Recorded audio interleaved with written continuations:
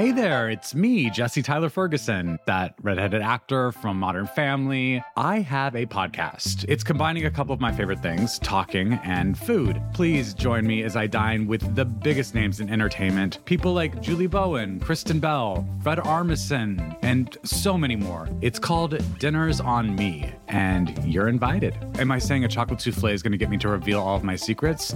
Yeah, I am. Listen now, wherever you get your podcasts. Fires on the West Coast are burning across an incredible amount of land, burning at an incredible scale. Smoke has dimmed the sun in cities as far as 2,000 miles away. Dozens of people have lost their lives. Many more have lost their belongings and their homes. The scale, the intensity, and the frequency of wildfires have grown more alarming in recent years. It's clear, according to fire experts, that the U.S. needs a new strategy to cope with this escalating threat. But exactly what that strategy should be is tricky to figure out.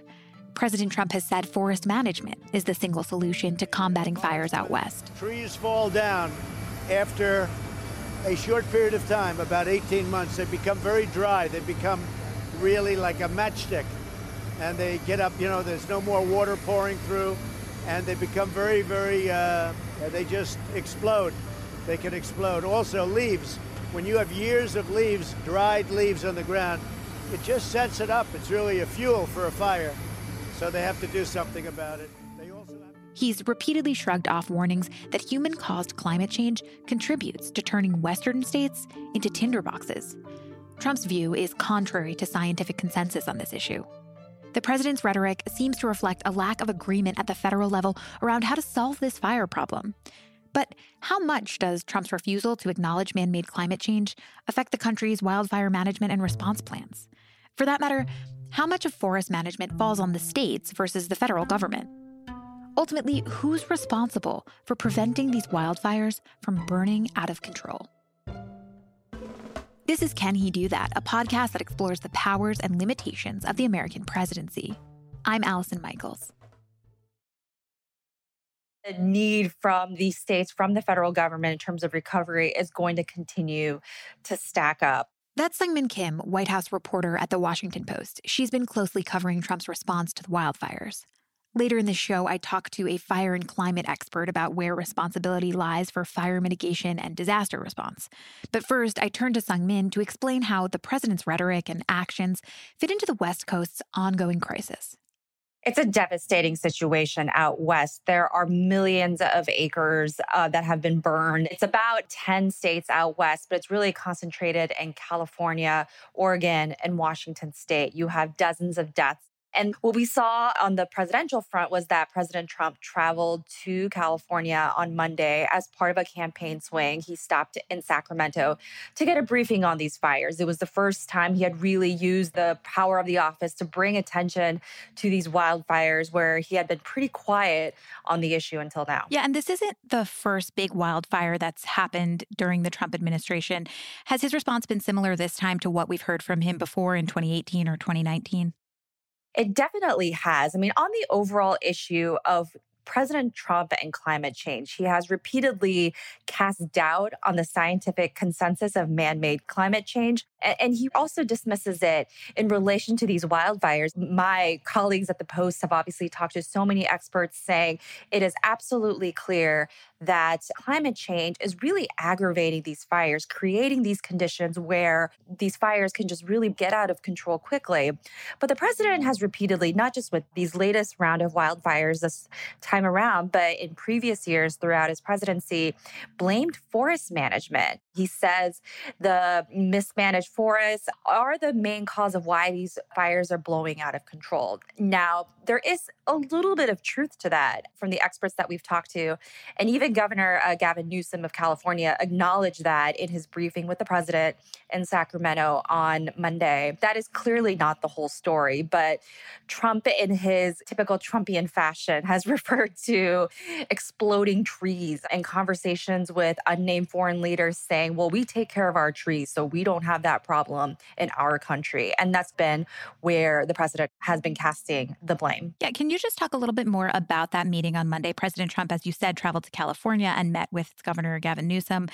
He suggested there that climate change is not playing a role in West Coast wildfires. How did that conversation go between the two of them? It was very interesting. And actually, the more contentious and more pointed conversation was between the president and another state official, the leader of the California's Natural Resources Agency. But Gavin Newsom, who has had an interesting relationship with the president during his governorship, tried to kind of get the president to acknowledge at least his perspective on climate change, that it was definitely a contributing factor to the fires. But there was another official, a state official, who pressed the president in saying that this is a climate change caused issue. And that's when the president said, just you watch, it will get cooler. And Wade Crowfoot, who is that California state official, said, I wish science agreed with you. And then the president responded, well, I don't think science knows, actually.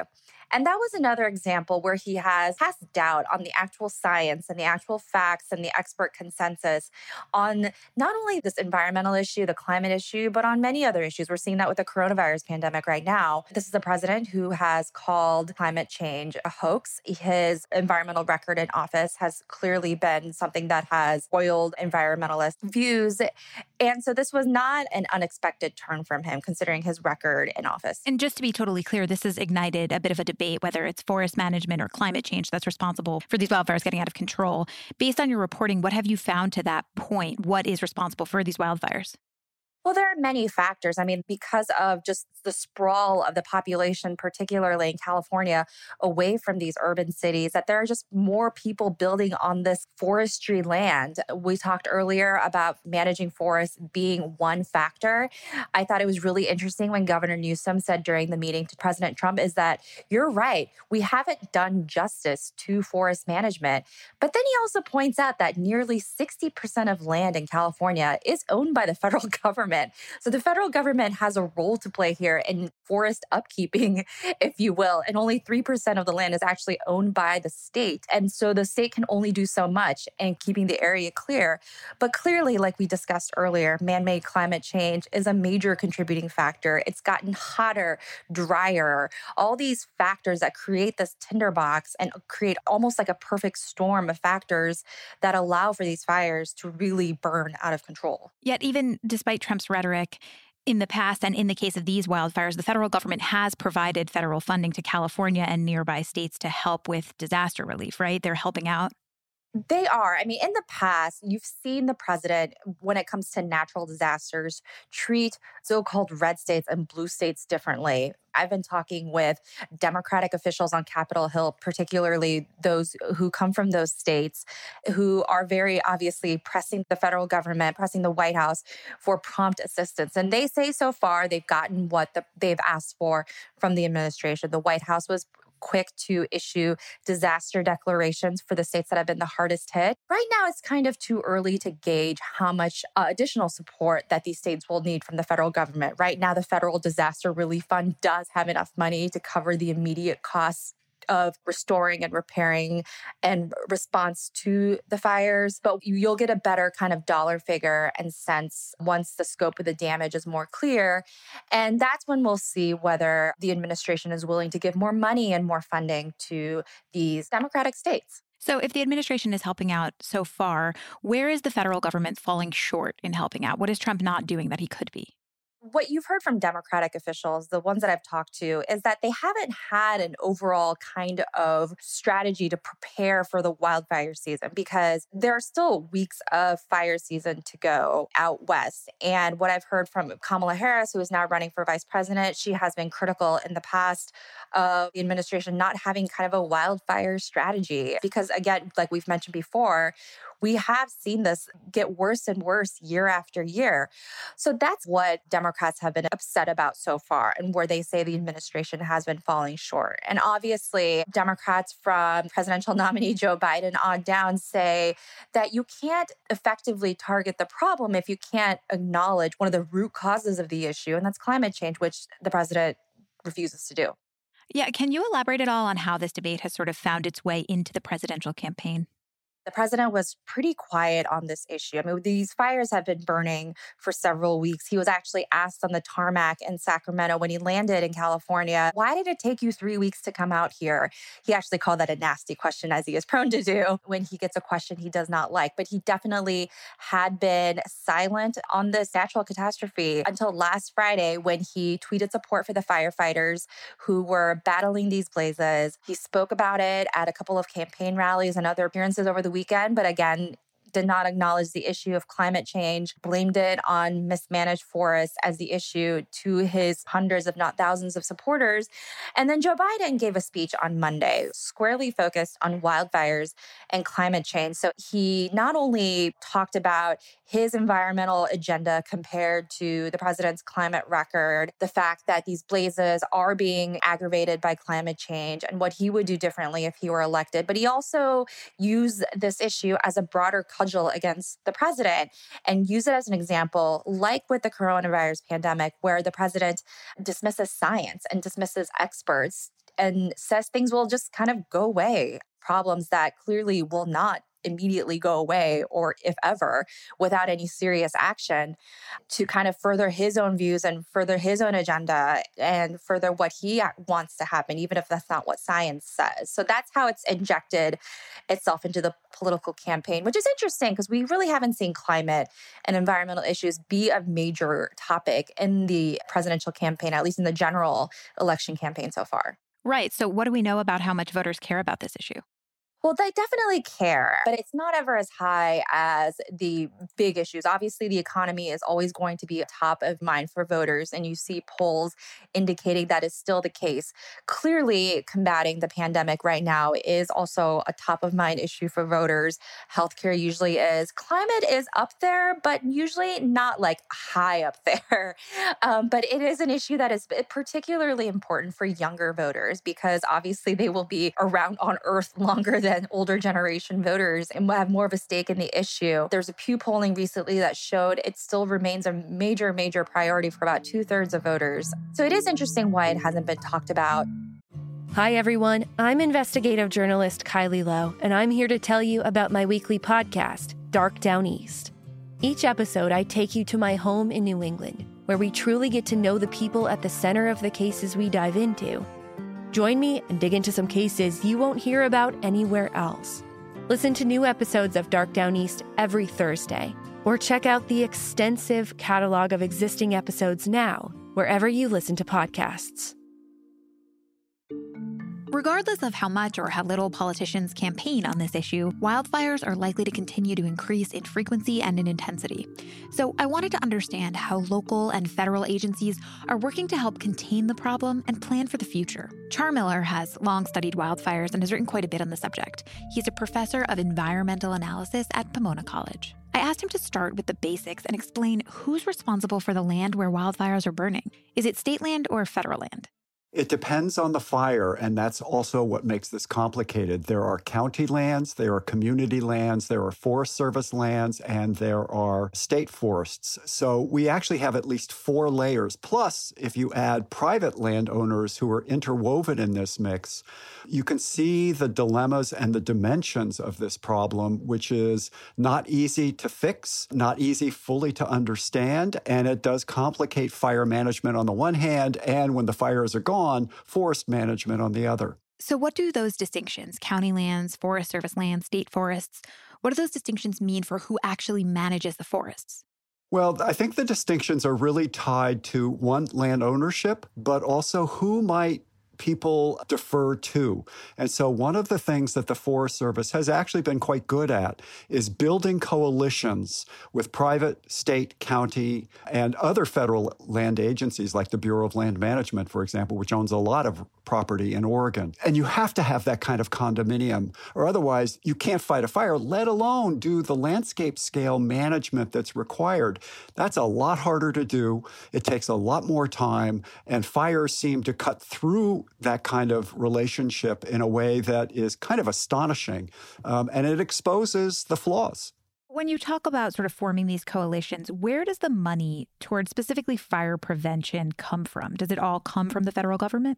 A good deal of it comes through the federal government, flows through the Forest Service, and through its branch called State and Private Forestry. And this has been true for more than a century. And it's a way by which the federal government actually gives money to states, counties, and cities to help them underwrite their fire management systems. They didn't need as much money 25 years ago. But now, from the Forest Service's point of view, half of its budget, or virtually half of its budget, is firefighting. And so that really means it's the fire management agency, not the Forest Service agency. So has the U.S. Forest Service seen an increased budget as wildfire crises have gotten worse? They have gotten a bit more money, and intriguingly, more than, say, for example, the Park Service has received at the same time. And most of it's about fire. Because here's the dilemma. Every single summer and fall, the budgetary change within the agency is to shift money away from preventative work to that which is fire management. So you're not doing thinning, you're not doing prescribed burns, you're actually pouring it into firefighters to stop the fires that you didn't get the work done to prevent.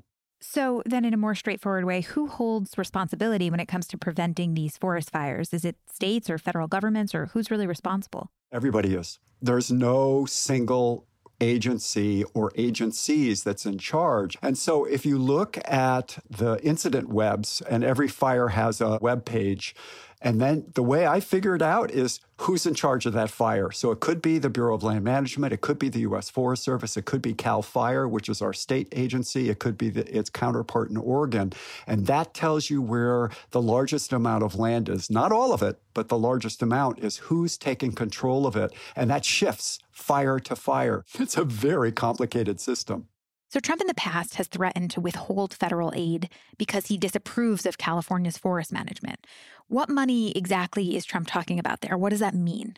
I haven't a clue what that means. I think what he thinks it means is that he controls the budget and he can move money around willy-nilly. Actually, he can't do that because the budget was set for this year 2 years ago. So in fact, he can't control this year's money. That's already in the pipeline, and he can't control next year's. So it's a rhetorical play that actually has no value whatsoever. And I suspect in the fire camps, the firefighters are just sort of baffled by his claims of rakes and other tools that would better forest management. Thus far, we've talked largely about the fire prevention camp. But what about in the disaster relief camp of this? Can the federal government help at that point? Well, I think it can. And I think part of what we see in hurricanes and tornadoes is FEMA moves in and provides services. It doesn't do that with fires.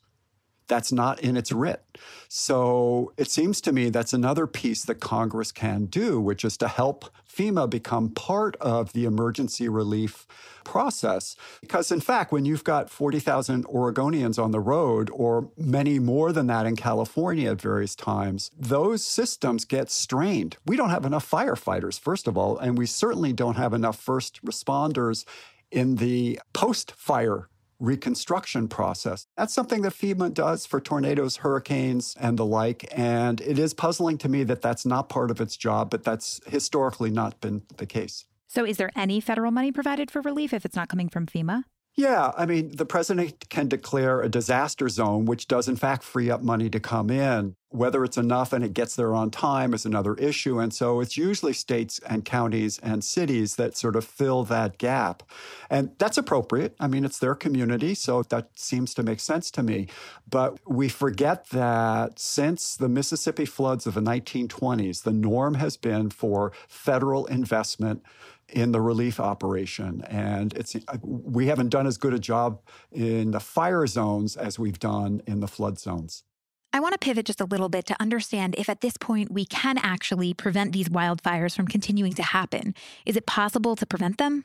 Well, first of all, let's start with the fact that fire is natural and fire is good, and our language of destruction misses that whole sort of ecological function that fire provides and is absolutely necessary for. There are species that must have fire for them to regenerate. There are species that are fire adapted so that they know how to resprout post-fire. So we don't want to stop those ecological processes at all. Otherwise, those forests become very unhealthy and thus cook even harder and faster. That's point one. Point two, prevention, I think, is the wrong word. What we're trying to do is manage.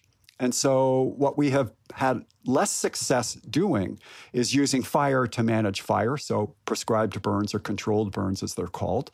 That gets complicated, but it shouldn't be.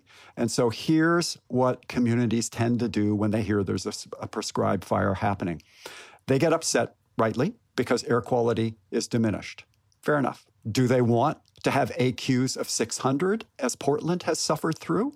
No. So do we fight at a small level, controlled level, or do we wait for the big burn to come, as they have done, and destroy public health for an extended period of time? I think people are not willing to act on what is actually in their best interest in this regard. So there are things we can do to make communities fire safer, but not entirely fire preventative. And that starts with individual houses and apartment buildings and the like, and building defensible space. But the final point, I think, is that these fires are big not because we haven't logged or raked or done the kind of work that some think will stop fires. Look at Butte County, where Paradise and other towns just got evaporated 2 years ago. It's burning again. It burned in 2010. And there was intense logging after the 2010 fire, and the 2018 fire roared through it, just like the 2020 fires are roaring through it. And so fires, unlike lightning, and I don't even think this is true of lightning, they can burn twice in the exact same place within a very short period of time. And we think that's not true, but in fact, it happens. So whatever kind of management we do, know that it's only going to be partially successful. So then how does climate change policy, or climate change really at large, fit into that story? If you're saying that these are getting worse, even when things are managed, they seem to happen again, where does climate change fit in? Well, the problem with climate change is that we don't really see it. So for some, it's easy to deny. I would say the fires are about the most vivid reflection of that change as possible. But it is fueling the drying out of the American West, and particularly the Southwest, from El Paso to Los Angeles, north to the Bay Area, and then in the desert regions throughout the region. That's been going on for 40 years. EPA's data suggests that will go on for another 80 at least, and then the models can't really predict beyond that point, or don't seem to. And so what does that mean? That means that forests and chaparral and coastal sage ecosystems are drying out. So that's our future. And it seems to me that there's only some of what we can do to mitigate those transformations. But in a region that has grown so fast, that has pushed out about 34 million households now live in what we know to be fire zones. That, for me, is the problem. Climate is colliding with human geography, and the human geography is losing. So on the point then of mitigation, have the measures taken to mitigate forest fires or make these more controlled, has all of this evolved over time as all of this has gotten worse? Are there any agencies working toward better solutions? Yeah, I think the agencies are. I think communities are, and to the degree that they're able to do so. For example, the town I'm in, Claremont, California, like all of the foothill towns between us and sort of northern parts of LA County, one of the things they started doing in the late 90s, early 2000s, and they never mentioned fire, was to start buying up the foothills. And when they bought up the foothills to create more park space, they extinguished developmental rights.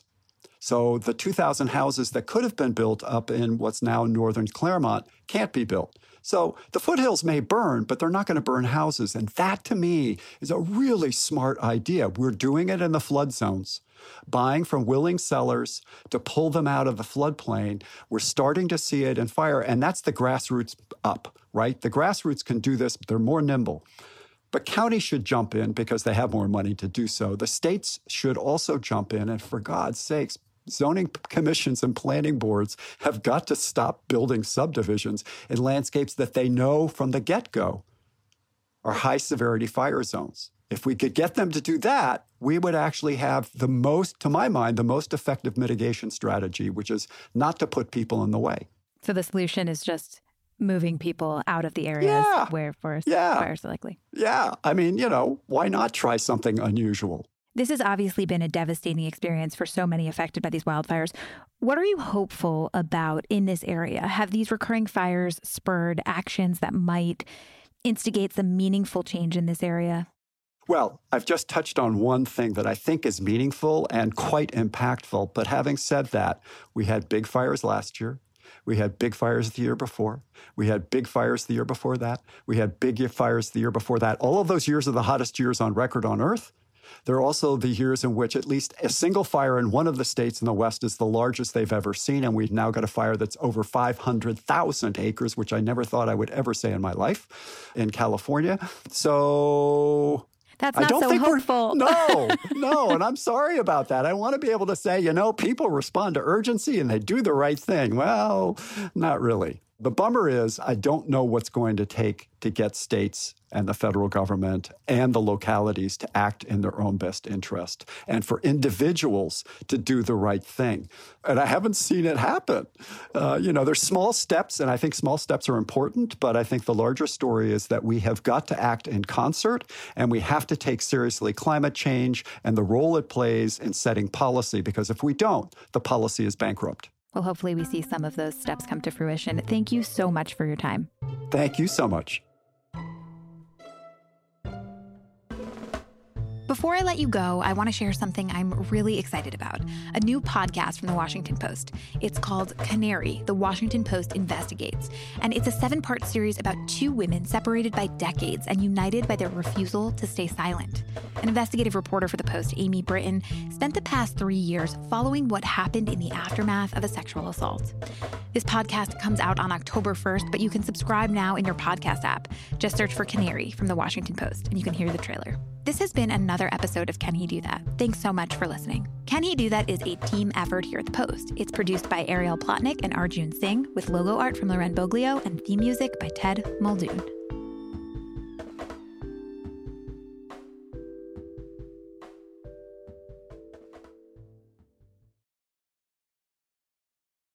If you're looking for a smoking gun, I can absolutely guarantee you will not find it. In October 2001, a series of letters filled with a deadly powder called anthrax were dropped into the U.S. mail system. What started as an unprecedented case turned into an unsettling mystery. Who sent these deadly letters? And why? From Campside Media and Sony Music Entertainment, I'm Josh Dean, and this is Cover Up Season 4, The Anthrax Threat, available now.